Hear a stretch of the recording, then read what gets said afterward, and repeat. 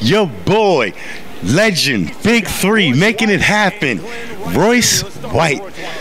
So I wanted to ask you, let's start from the beginning. Your humble beginnings. What made you want to get into basketball? Why basketball? Man, I come from, the Twin Cities in Minnesota, and I just come from a sports family, basketball family, really.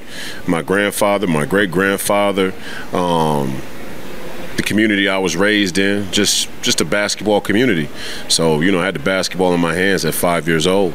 That's what it was, So would you say that you was the first, like the bread and butter with the basketball? I mean, I played every sport. My uncle is Dave Winfield. He's probably one of the most all-around athletes in history, in American history, being drafted in 3 sports, and he played 3 sports, and he played them well. I grew up around him and his crew. So I played all sports, and it wasn't until around junior high school that I really put the other sports down and focused in on basketball. But sometimes I regret it. Sometimes I feel like the athletes get pigeonholed in to one sport when realistically a lot of them could probably play multiple sports if they chose to, if they wanted to. So, but basketball became my focus around high school, and it paid off. Now let everybody know what high school you went to. I went to De La Salle High School first. It was a Catholic private school in Minneapolis. And then I transferred to Hopkins High School my senior year.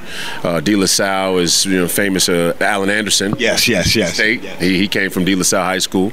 And then obviously Chris Humphreys came from Hopkins High School. So 2 very prestigious basketball programs in Minnesota. A bunch of state championships between the 2 of them. And I actually won a state championship on both teams. So legendary Minnesota basketball programs I played for. So you at Minnesota State, you're doing your thing, right? You're on campus.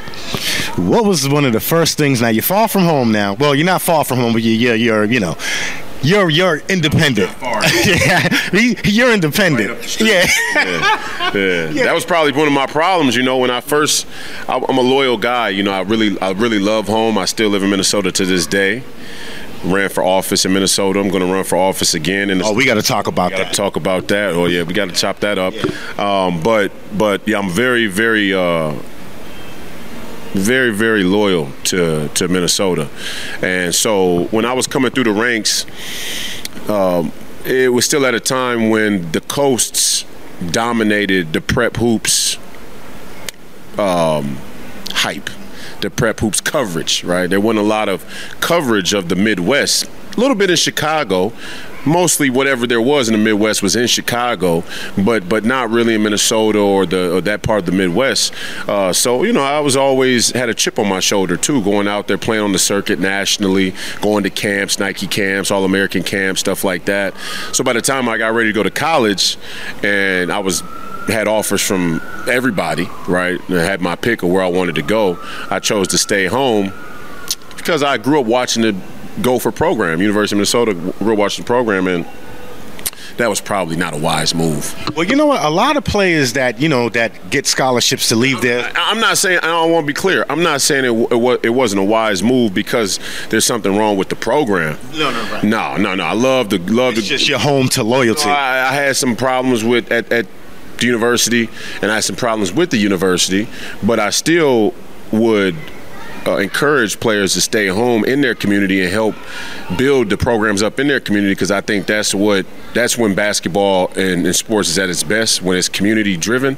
But for me, it was just it was a weird time, man. I came at a time where the Minnesota program hadn't kept a class of recruits home, and it was a lot of hype, and I'm from the city. And, some guys are from the city, but they're not really from the street. Understandable. You know what I'm saying? So sometimes you could be from a place, but you're not really from a place. Yeah, it makes mad sense. Some people just were to themselves. Some people were in the house. Some people were, on the porch. Me, I wasn't. Yeah. And, the way the Twin Cities is built, Minneapolis on one side of the river, St. Paul on the other side of the river, you got a real, Twin City rivalry there, and I grew up on both sides of the river, so I had friends from both sides of the river. Now the campus is right in the middle of the two. Smack dead. So it's 10 minutes up the road from either direction. Yeah. And so when I got there, it's just people were, you know, it was on. You know, the whole city was coming to the campus on a daily basis. And that got me in some trouble. You know, I had to take some lumps and take some blame for some stuff that other people were doing. And, you know, it kind of got lumped in with me like, hey, Royce, you know those guys. And it's like, yeah, I know them. I grew up with them. Of course I know them. I'm from the city. Born and raised. From the mud. Yeah, I know them. That don't mean I'm responsible for them or they're with my crew. So do you feel like they kind of like whatever happened around them, that, you know, with them, they felt like at some point, even though you didn't play a part, they kind of made it seem like, well, he's from here, so... Yeah, well, what I'll say is there was a lot of momentum and energy behind myself and a couple other players that were coming in that class, and there was a lot of excitement in the city, and there was a lot of excitement in the city in our age group, and you know, we loved to have fun. We weren't those shy, you know, tuck your shirt in and walk like a robot and answer the questions like the media wants you to. Right. Not to be threatening to the white folks. No disrespect, respectfully, but not to threaten the white folks. We weren't like that. I was never like that. I've always been outspoken, no matter what, whether it was political, whether it was in the street, whether it was growing up and with I always had my own lunch table. So, you know, and so when you like that, it's easy for somebody to look at you and throw the blame on you when stuff pops off because you're the recognizable face. And I took that. You're the target. But I took that too. And that's part of having sacred honor is like, you know, there were times when I was on campus, this is just a tangent story, but people probably be like it. You know, there was times when stuff would pop off on campus and I'd be walked into a room and they'd show me pictures of guys and say, you know, who is this guy? Who is this guy? Who is that guy? And I'm like, I don't know those guys. I know those guys, but I'm not telling you their names type of deal. Almost like a setup.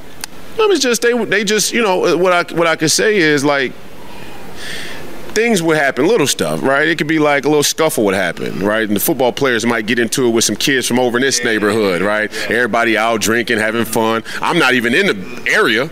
I'm over in my dorm, and they like, you know, them is Royce's boys. Yeah. They down to ask me questions, and I'm like, yeah, I know them, but I'm not telling you their names, and so that created a little tension, and then before you know it, it got to the point where it was like Royce versus the administration or the University Police Department. You can look this stuff up. Like the University Police, when I transferred from the University of Minnesota, they asked him, like, you know, Royce is saying that he's transferring because he feels targeted by the police department, and the chief of police was on the record in the Minneapolis Star-Tribune. I hope y'all are paying attention because this is serious right now. He's dropping.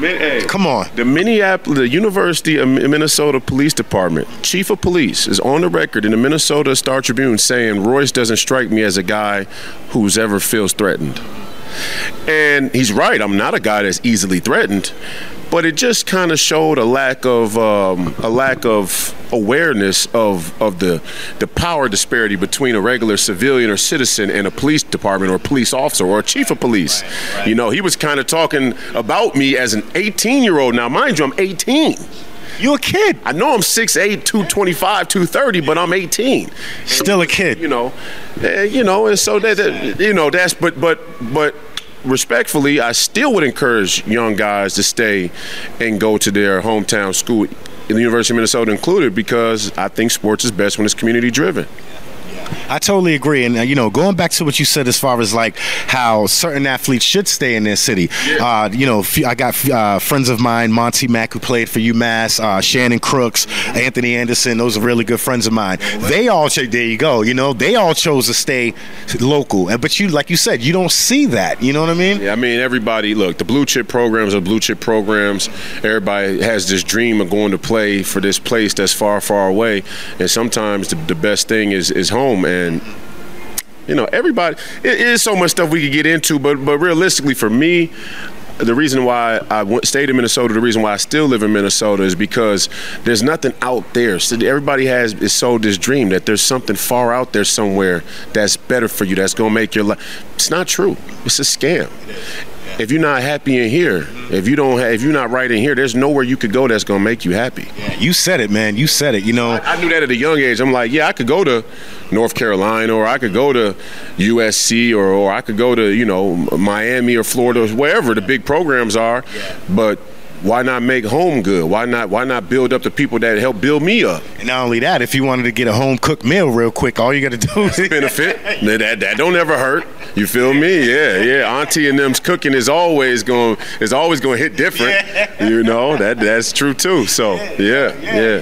But it was more like, honestly, it was more about the community poured a lot into me, because when you raised by a single mother in a black community, you raised by the community. And I was fortunate enough to have a lot of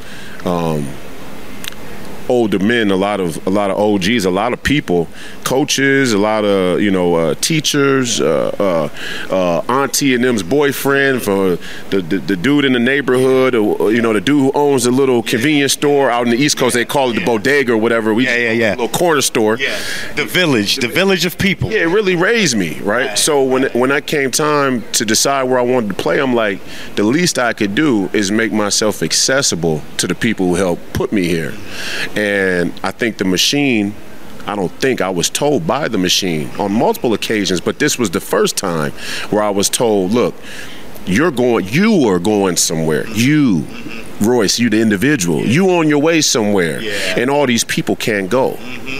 If you want to go, you got to go there first and then help them.